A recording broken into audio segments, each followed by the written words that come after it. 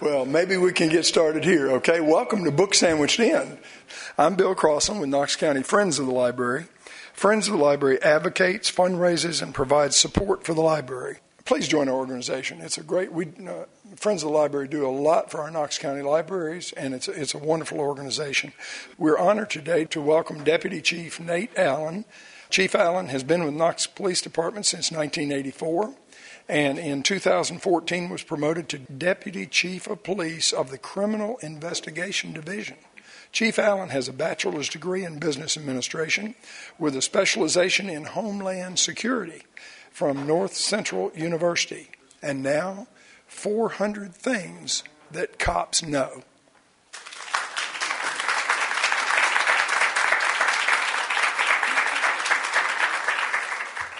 I'm humbled just to be here. And we're going to do a lot of talking. And I know my topic is very interesting, and a lot of people ask me about things that policemen know. My name is Nate Allen. I'm going to introduce myself again to you. I've been with the police department now a little over 29 years. I started my 30th year this November. I have my wife in the back, my best friend in the back. They're back here to show support, but most of all, they're here to critique me. We have 2 9-year-old daughters, twins, identical.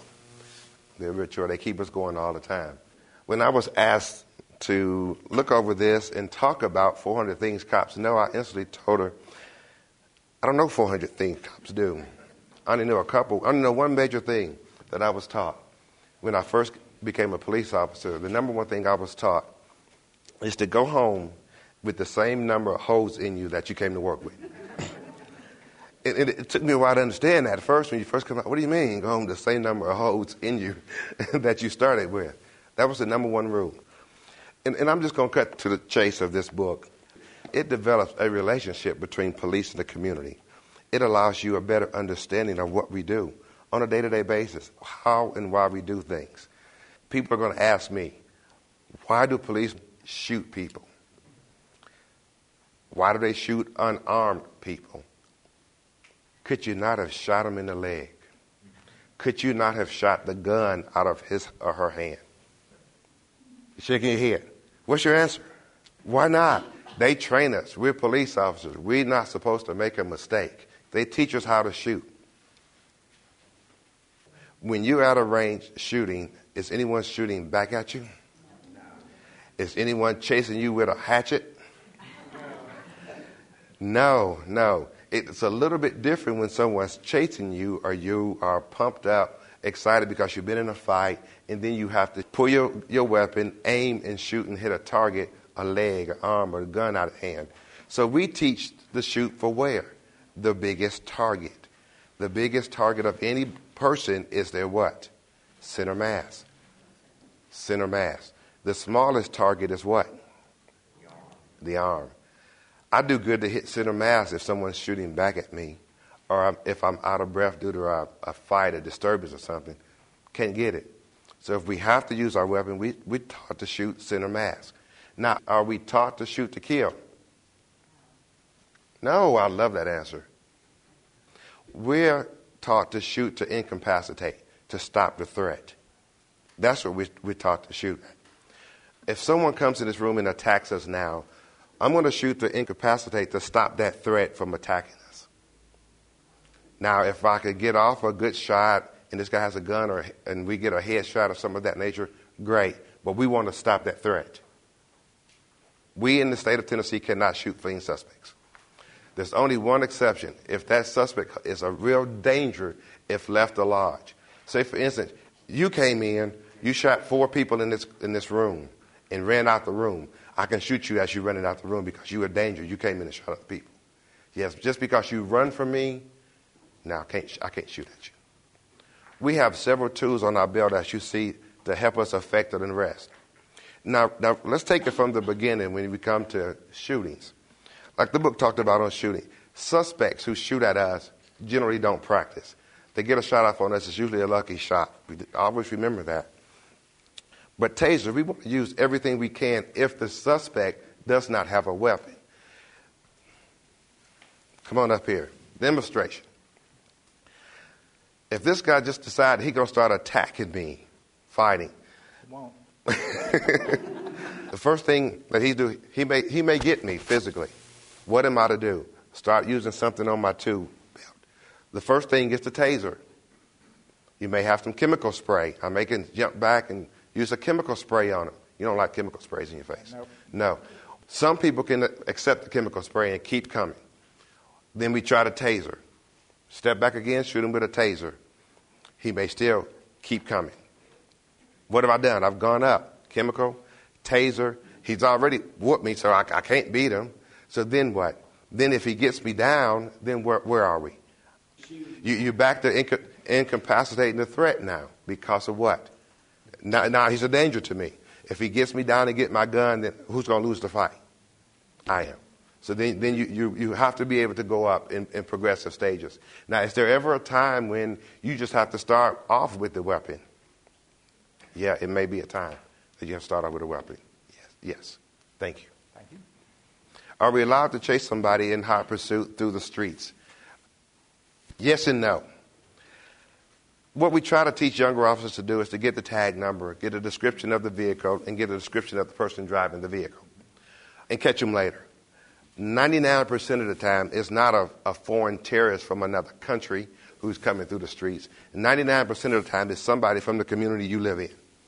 That's the whole purpose of having the beat officers, to get accustomed, to get adjusted to those who live in the area that they patrol. So that if they see Nate Allen, a little Nate out driving the same car every day, they know who it is and they know where the person lives. Let them go. We'll pick them up later.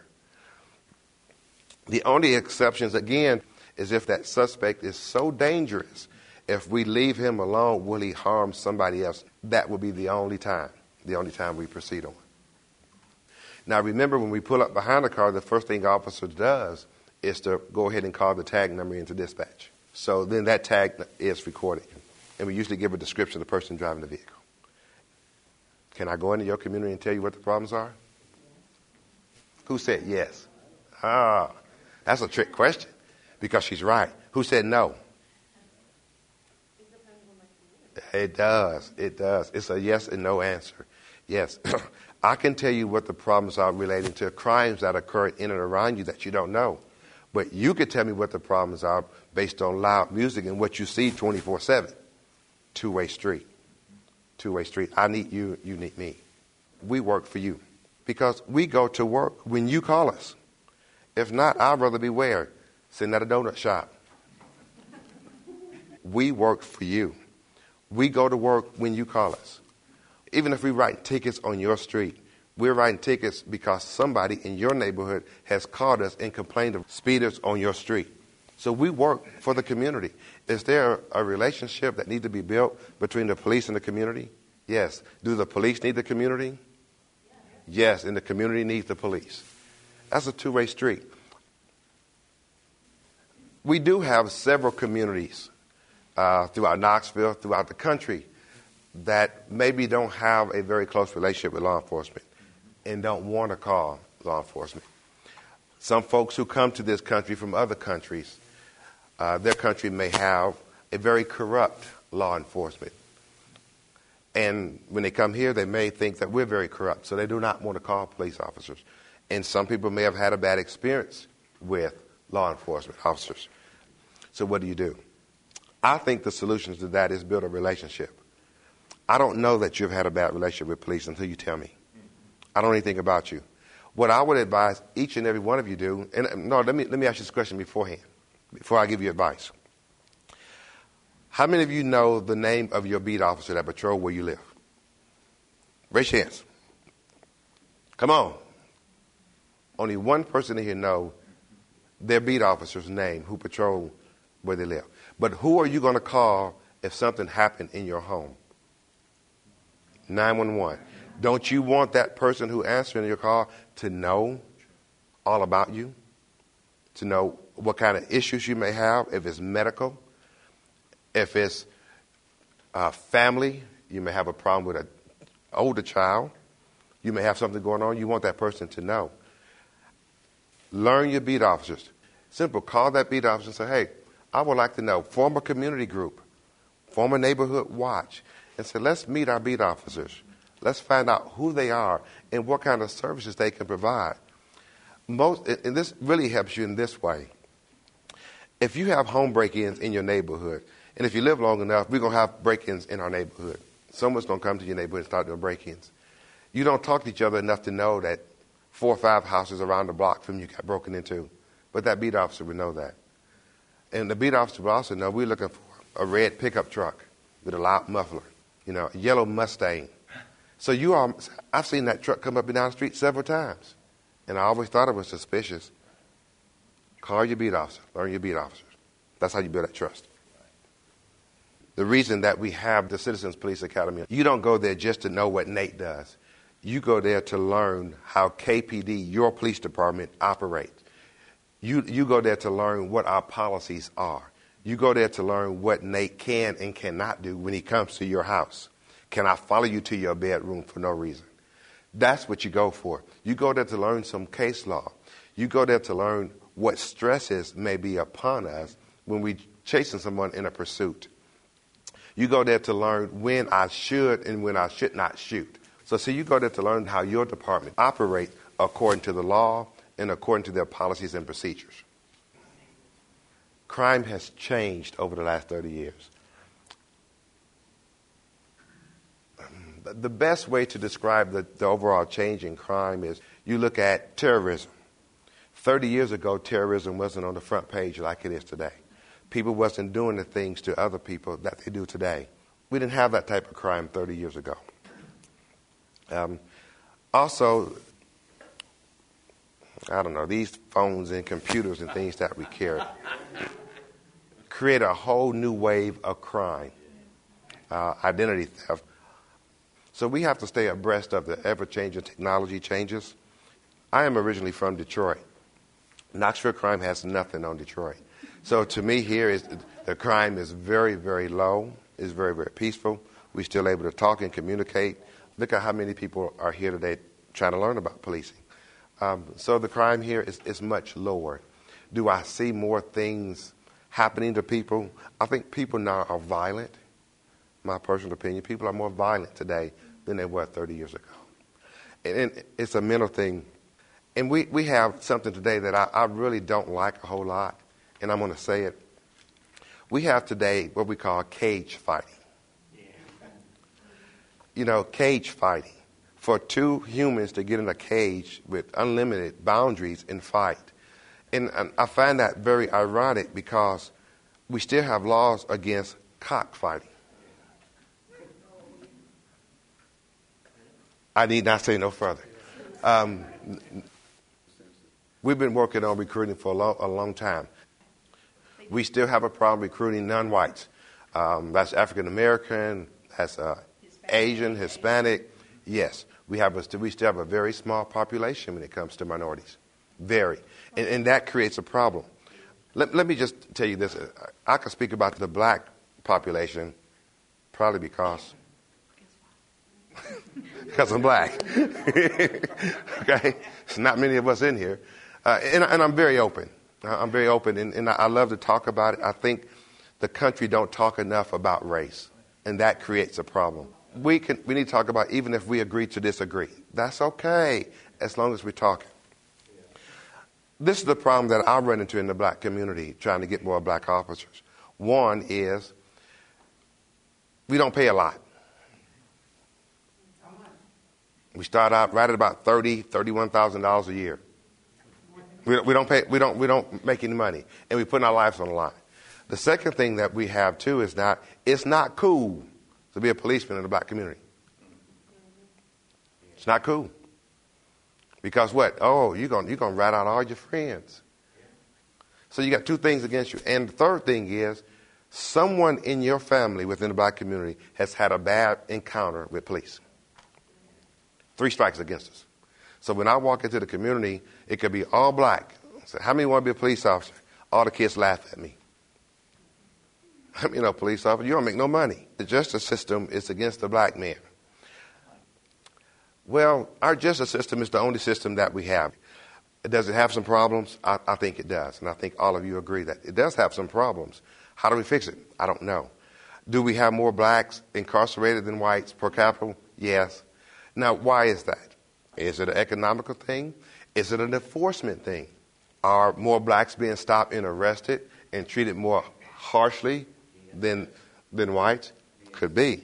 So what do we do about it? Now remember that open line of communication, because some of you are in positions that you can monitor that you can look at that. What do we do about it? How do we do it? Nate's in a position within the police department where he can start actually trying to recruit more minorities, all kinds of minorities within the community. So what do? We all have to work together. Falls back to what the book talked about too. The reason that book was important to me, and I read it, and I said, boy, this is an awful layman book to me. But then I got to thinking about it a second time, and I realized the book's not written for me. Who's the book written for? For you all, to understand what I do. It's written for you. It's written to build a relationship, to build trust, to build understanding. But we have to communicate. If we don't communicate, we're going to be exactly where we are today 10 years from now. The racial divide, is it getting further apart? Yes, we are. In my opinion, I think we are. And we shouldn't be that way.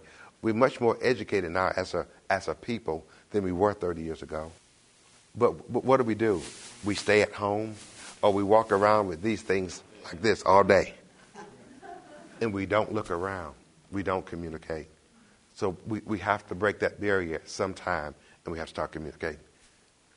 You know, policing as a whole now, the training style is going to have to change. The way we approach people and talk to people, we're going to have to change.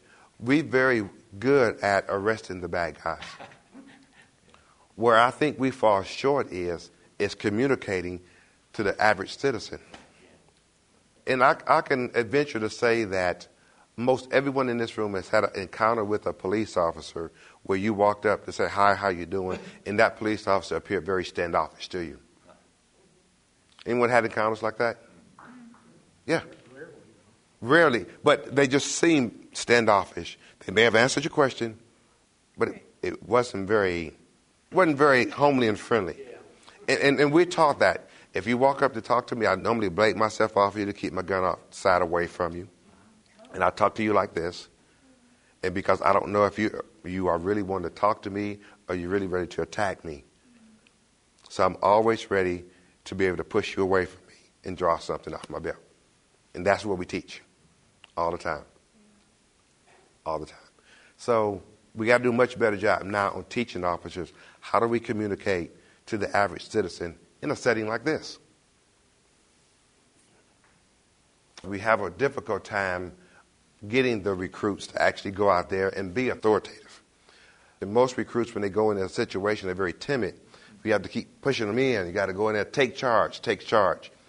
We get recruits that are middle to upper class folk that come into an area who have never been around lower middle to poor folks and don't know how to relate. We get some people who've never been around people outside of their own nationality. And that creates a problem because I can't teach you that. I can't teach you different cultures, and I can't take your culture and tell you your culture is wrong. So that's the type of person that I've had experience with dealing with. How do we teach somebody from middle to upper class suburban area to go into a lower income area and manage them and tell them to be authoritative when you go in there? See, that's the change that we have to do right there. And if any one of you professors in here got any ideas how to do that, I'm open. But we have to figure out a way to change that mindset. How do you take someone from this area and put them in another area and tell them to take charge of it, and that person have no relationship at all or no cultural skills in dealing with that community? Real big problem. What I see mainly on gender differences is that men, we hide our emotions. We want to be macho and tough. If I have a female officer with me, she's going to go in there and be tough and be sentimental at the same time. And I'm like, what? And she come and say, dear, you shouldn't do that. She's all nice and talking. And then as soon as that man jump up, she snatches his head right off. I got a female officer here with me right now, Shelly. Shelly, stand up. Prime example. Look at her size. And she could be just as gentle, and she just be talking to you so nice, and before you know it, she's giving the guy a backhand hit and knocked him on the floor. And I said, where'd that come from? And I'll come in there trying to be tough and tell the woman, shut up, just sit down there. No. Real kind. So yes, there is a definite divide. Women bring to the table of policing that men don't bring. And we need that. We need it. And we don't have many women. We have more women than we do other minorities. But we need women. Yes. And can they do the job? Yes. So you got to have people from the community work with the police department to solve problems. And that's what this is all about. Are we going to have some bad experiences? Yes. Is KPD and Nate Allen going to mess up? Yes. The only thing that I think that KPD has going for us over a lot of other police departments is when we do mess up, we say, hey, we messed up. We messed up. How do we make it better? We need your help to make it better. Well, thank you. And I feel very humbled to be able to do this. On Monday, I lost my voice, thinking, God, how am I going to do this one? But anytime we want to do this is great. Whenever you can pull a group of people together, because now you all are becoming ambassadors to go out there and share. Talk about Citizen Police Academy again. That's what they do. They're ambassadors. They go out and share what our policies and procedures are, what we can and cannot do. And then if we do have someone that's going astray, rogue, you ought to know, you can't do that. You can't do that. And you know the procedures in place to adjust it. Thank you.